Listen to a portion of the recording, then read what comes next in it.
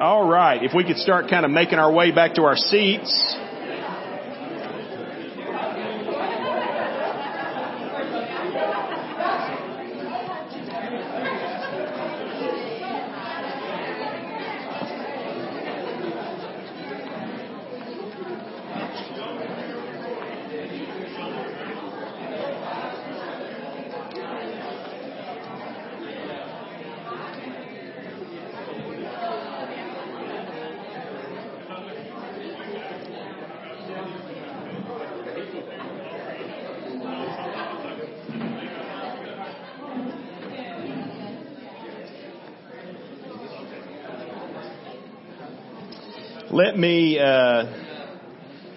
Let's pray again, and then we will get into the Word.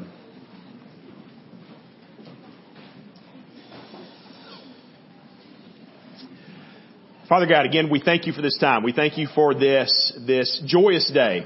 God, we celebrate the resurrection of your Son every day and every Sunday, but God, especially on this day, we thank you that He is risen. We thank you that because of Him, we have a living hope of not only forgiveness, but of an eternity in relationship with you.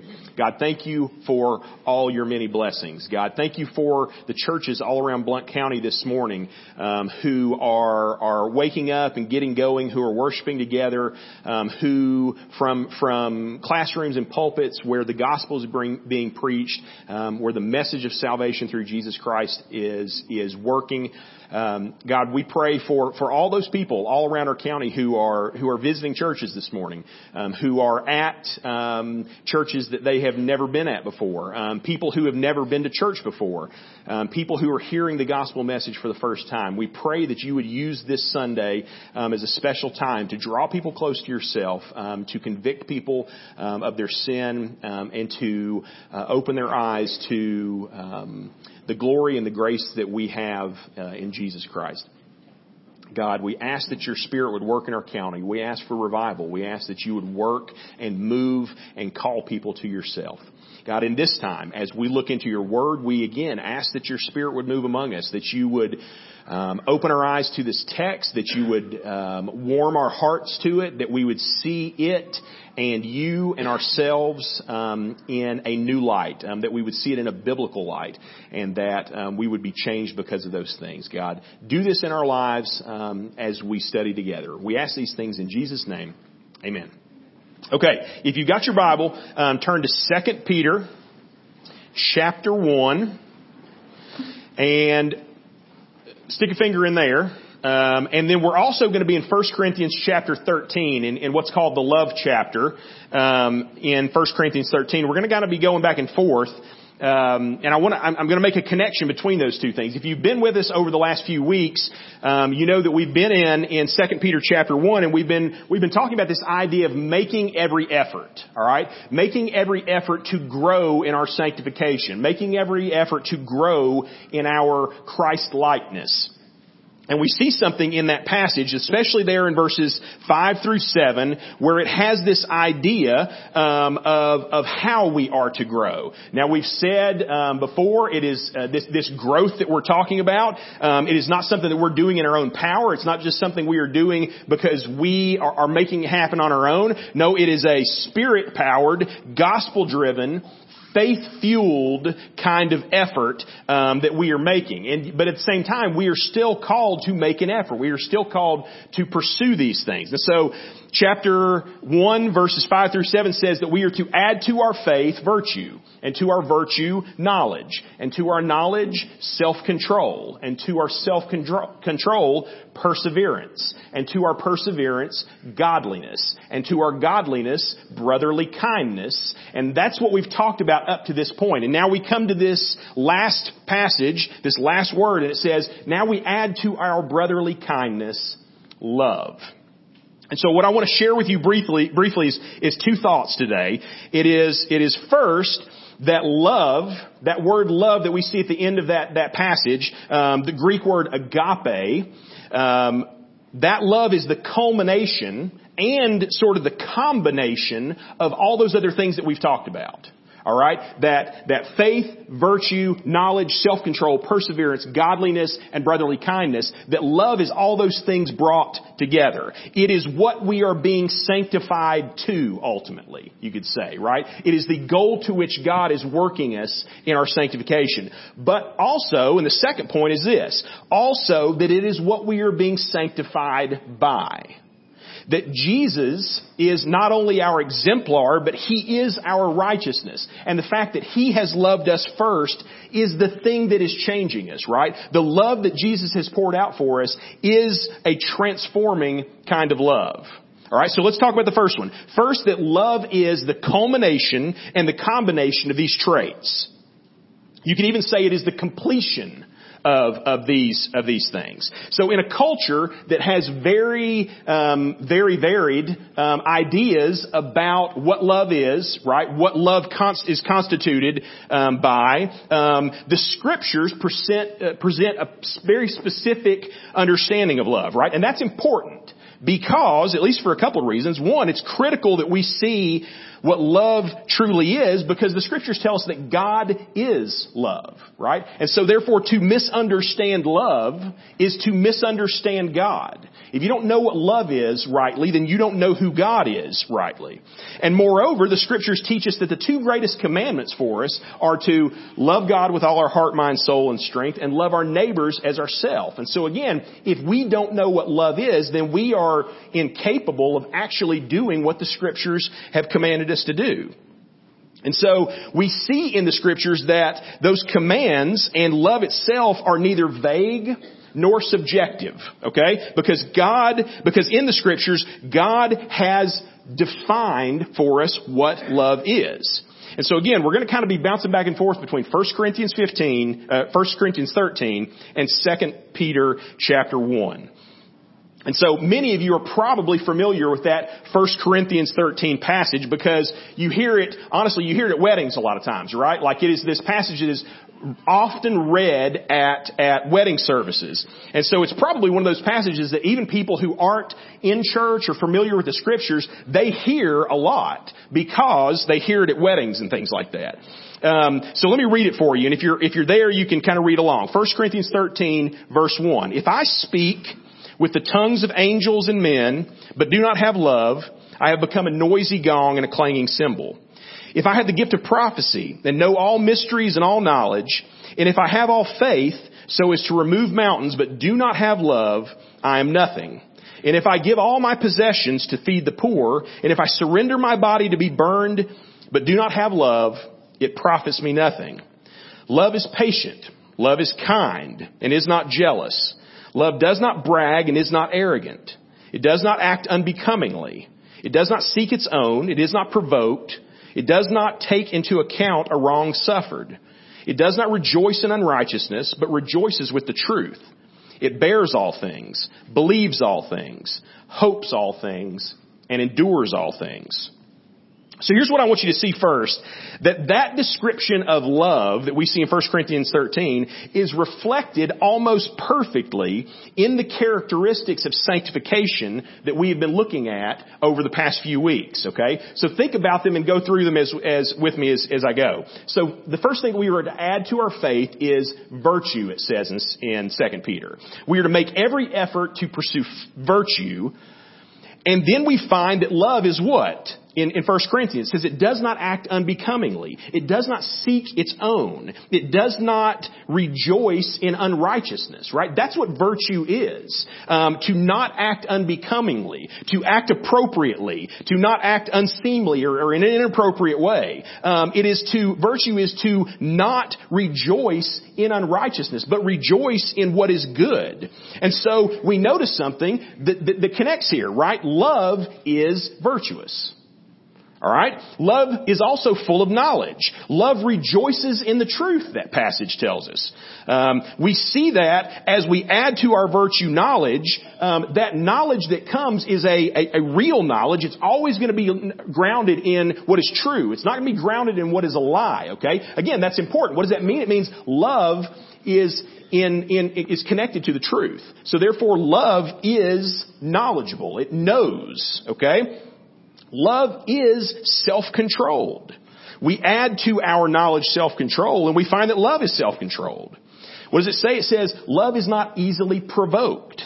It does not take into account a wrong suffered, right? It does not just react to a world that sins against it and offends it, but it is governed by, really by those two other things that we've already talked about, three other things: faith, virtue, and knowledge. Okay? So love is a self-controlled thing. If you have love, if you say you have love and it is not self-controlled, then you have a misunderstanding of what love is. And not only is it self-controlled, but it goes on to say it is steadfast, right? We add to that self-control steadfastness or perseverance. And we see that very thing again in the 1 Corinthians passage. Love is patient, right? Love bears all things. It believes all things. It hopes all things. It endures all things. Love perseveres because love is steadfast. And so you start to see that all these things come together, and they are all subsets of love, really, right? So we've probably been talking about them, and you've been listening to them thinking, oh, I need to be more virtuous, or I need to be more knowledgeable, or I need to be more self-controlled. But they're all a function of the greater thing that is we need to be loving, right? We need to be filled with love. Those 4 points we talked about earlier in this whole series, the idea that that's kind of what makes up our inner holiness, right? That idea that we are in our inner being, in our character, we are set apart to those things. But it is what we noticed as we come across these, as we go further through the passage, it's not just that we are to be set apart in the inner man. Okay, so a lot of times in Christianity, you'll have people who basically feel like, you know what I should do to get closer to God? That should mean that I turn inward and I think more and I act a certain way and I'm more focused on my inward life to the exclusion of other people. And so we talked about how there's monastic traditions and stuff that say, you know what the best way to be close to God is? To get away from all people, right? And to just focus on your own kind of spirituality. And that's how you become closer to God. But you know what? We notice something that can't be the case, not only because of what we find out in 2 Peter, but because of what we find out in this passage too. So look in chapter 13, in verse 1, it says, if I speak in the tongues of men and angels, but do not have love, I've become a noisy gong and a clanging cymbal. If I have the gift of prophecy, and I know all mysteries and have all knowledge, and if I have all faith even, so as to remove mountains, but I do not have love, I am nothing. Right? Isn't that an incredible thing to say? That someone who has all faith, has all knowledge, we could even say has all virtue, has all self-control, has all perseverance, and yet does not have love, that person is nothing. They've missed something about the nature of what God is calling us to. Love can't just be inward. It can't just be holy in the inner man. It must be godly. And we talked about how godliness basically is a picture of that holiness pushed outwards, right? That holiness acting towards other people, serving and loving other people. And in fact, we see that in that same passage. But you know what? We see the converse of it too. Because there's a whole lot of people in the world who would say, man, it doesn't really matter about what's going on in here or what you do in your personal life. Love is about how you treat people. Right? And love is about how you act out here. Okay? But guess what? If that's the only piece you have too, you're missing something too. It has to be both. It has to be a change in the inner man and a change in the way that you engage with the outside world. So what we see in 1 Corinthians, he says, even if I give all my possessions to feed the poor, and if I surrender my own body to be burned, that is like a martyrdom, right? But I do not have love, it profits me nothing. Okay? And so you see those two things. Typically, the way it works is people of a liberal persuasion say love is about what you do on the outside. It's the way you help people and serve people or whatever. And then conservative types usually say, no, love is about what I do and holiness is about what I do on the inside, right? And the scriptures say you're both wrong. It's both of those things. To be full people, to be people who have been completely sanctified, we have to be people who are changed on the inside and in the way that we treat those on the outside. And so we begin to see what God is drawing us to with that next phrase when it says, add to your godliness brotherly kindness. Brotherly kindness it's more than just character. right? It's more than just inner. It's more than just the way you treat people. It's more than just action, right? Brotherly kindness tells us that it is about care. It is about affection. It is about connection and intimacy, right? It's about the fact that if I am being brotherly kind to somebody, right, it's not just that I'm serving them, although that's part of it. And it's not just that I'm a certain kind of person on the inside. It's that I have a new kind of care and affection for that person, right? That person is not just a stranger to me, that they are a brother. They are somebody that I love the way I would love my own family, that I would love my own brother. Love is kind, the scriptures say, right? In that 1 Corinthians passage. Love is not jealous, right? Jealousy sees other people as accessories to your own life. It's concerned with them only to the extent that they can augment our own lives. That's what jealousy looks like, right? But kindness is concerned with the good of others, right? Their welfare for its own sake.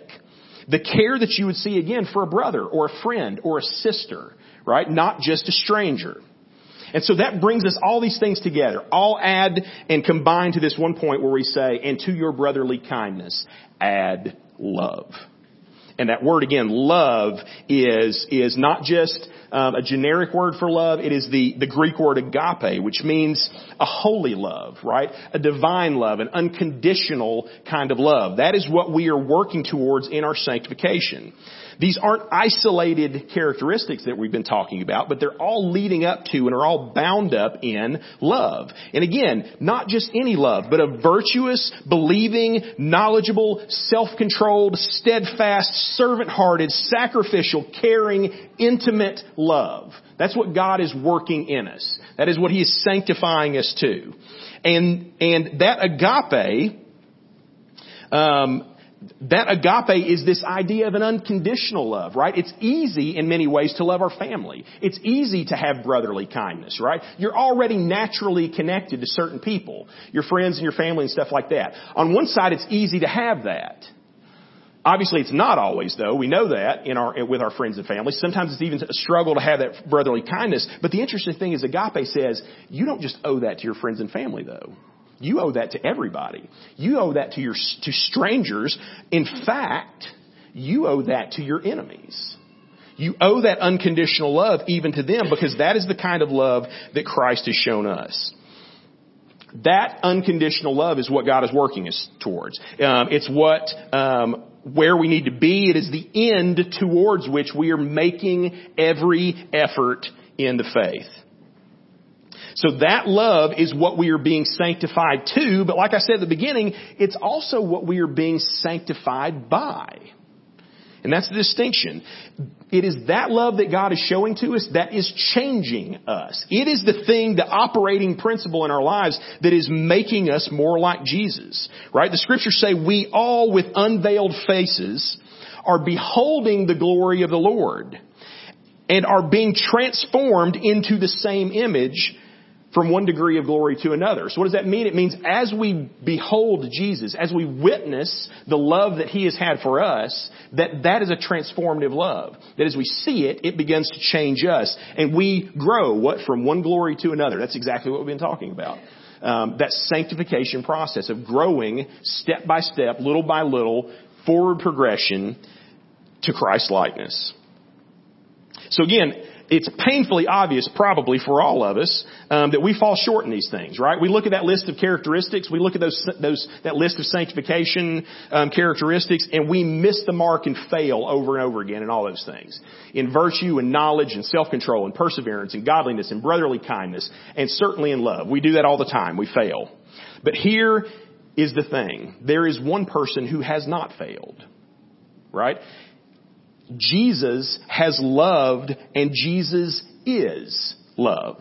And He has loved us fully and completely and biblically and righteously. In Christ, perfect love has been displayed to us, right? Perfect love has been accomplished, in fact, for us. Perfect love in holiness and in godliness has been lived out in our place, and it is also the thing that is making us new. if we've trusted in it. And so again, what I want you to look at is this. As we go through those characteristics, we see that Jesus is the epitome of all of them. Jesus is the only one who has done them well and rightly and fully. Jesus is the only person who is ultimately virtuous. Jesus is the only one who is the spotless lamb without mark or without blemish. Jesus is the one who became sin for us even though He knew no sin, right? That He had lived a perfectly obedient life. Only Jesus is virtuous. Only Jesus is perfect in knowledge and perfect in truth.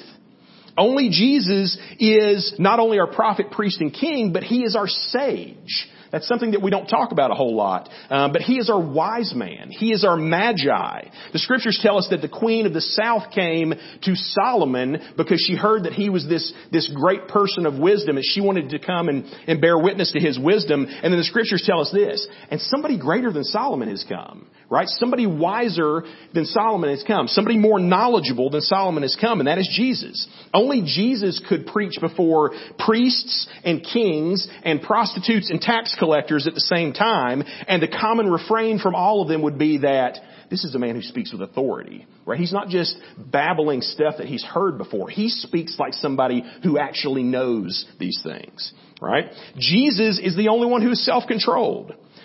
Only Jesus has been steadfast through all temptation. Only Jesus has been tempted to the fullest. Only Jesus, knowing the pain and the torture and the wrath of God that was to be poured out on Him as He prayed in the Garden of Gethsemane, only Jesus, when everything in His human nature wanted to avoid the horror of the coming cross, only Jesus controlled that human nature, right? And brought it under the divine will. Only Jesus has been self-controlled. Only Jesus has persevered. Only Jesus has been faithful through a life of rejection and humiliation and deprivation. Only Jesus has been mocked and spit upon and tortured. Only on Jesus did they heap abuse, and yet He did not retaliate. Right? He did not attack in return. He endured the shame and the pain of the cross and committed His life and death and suffering into the hands of the Father. He persevered through all those things. Only Jesus is ultimately godly. The scriptures tell us, although He existed in the form of God, He did not regard equality with God to be grasped, which makes it sound like He's not godly, but it's the opposite. But He emptied Himself, taking the form of a bondservant and being made in the likeness of men. What does that mean? It means that Jesus didn't sit back and say, I'm content to be awesome here in heaven by myself. He said, I am going to step down into your problems, right? I am going to be the ultimate missionary. I'm going to come and not only serve, but pour my life out for you as a ransom, as an offering, as a sacrifice. That's what godliness is. It is taking that inward character and acting out to your neighbor in a loving way. Brotherly kindness. Only Jesus has been a true brother to us. Only Jesus, who desires what is best for us and is willing to come alongside us and again to step into our suffering and bear a burden and to love us with a brotherly affection and a care and a concern for our ultimate good. Only Jesus would do that, and not just do that, but at the cost of His own life and His own happiness. Only Jesus loved enough to do all this, not only for His friends, not only for His people, but for His enemies. For people who already were rebels, people who already hated Him and rejected Him. You and I, right? We are those people. The song says, we are the hands that drove the bitter nails and hung Him on that judgment tree, right? That's who we are. And yet Jesus Christ has loved us with an unconditional, sacrificial, dying, and resurrecting kind of love. That is love. Love fully displayed and love freely given to us. That's what Resurrection Sunday is about. That's what Easter Sunday is about. It is recognizing that the thing that Jesus is calling us to, He has already accomplished for us. right? He has already perfectly fulfilled. Again, that doesn't mean that we say, well, cool, if He's done it, then I'm just going to sit back and do nothing. No, that's exactly what we've been talking about. He calls us to Christ likeness. He says, be like me. I have loved you first. Now you love in response to that. You love those around you. You become the people that I've called you to be. And so I'll close just with this. It's a simple question. Have you received that love? Have you trusted in Jesus Christ as your Lord and Savior? Have you trusted in Him as the person to model your life after and the person whose life, death, and resurrection is the reason why you live? Have you turned from your sin and turned to Jesus Christ? If that's a decision that you have not made, let me invite you to do something. Come talk to me after service. Come talk to me and let me share with you, and let's sit down and kind of go through what that means, what Jesus Christ has done, and the invitation that He makes and wants to make a claim on your life. Come talk to me about that after the service. But right now, let's go to the Lord in prayer, and we'll have our musicians come back up and we'll be closed.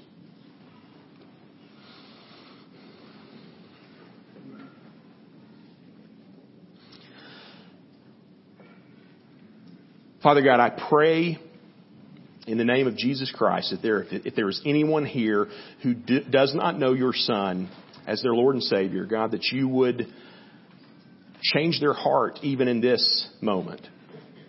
God, that you would draw them to yourself, that you would open their eyes to their own sin and failings and shortcomings.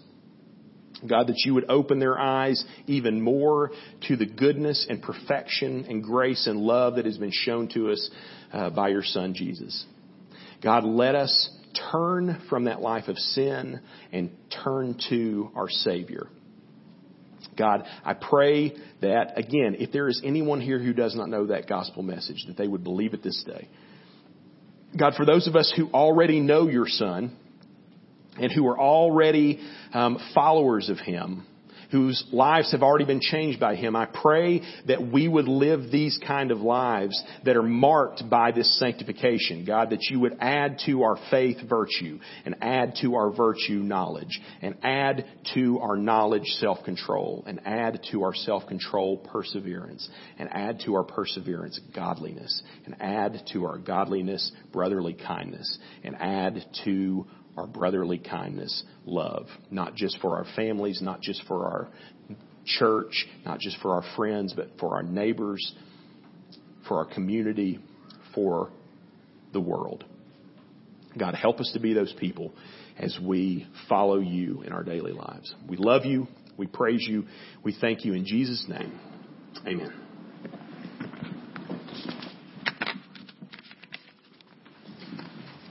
Please stand and sing our closing hymn with us.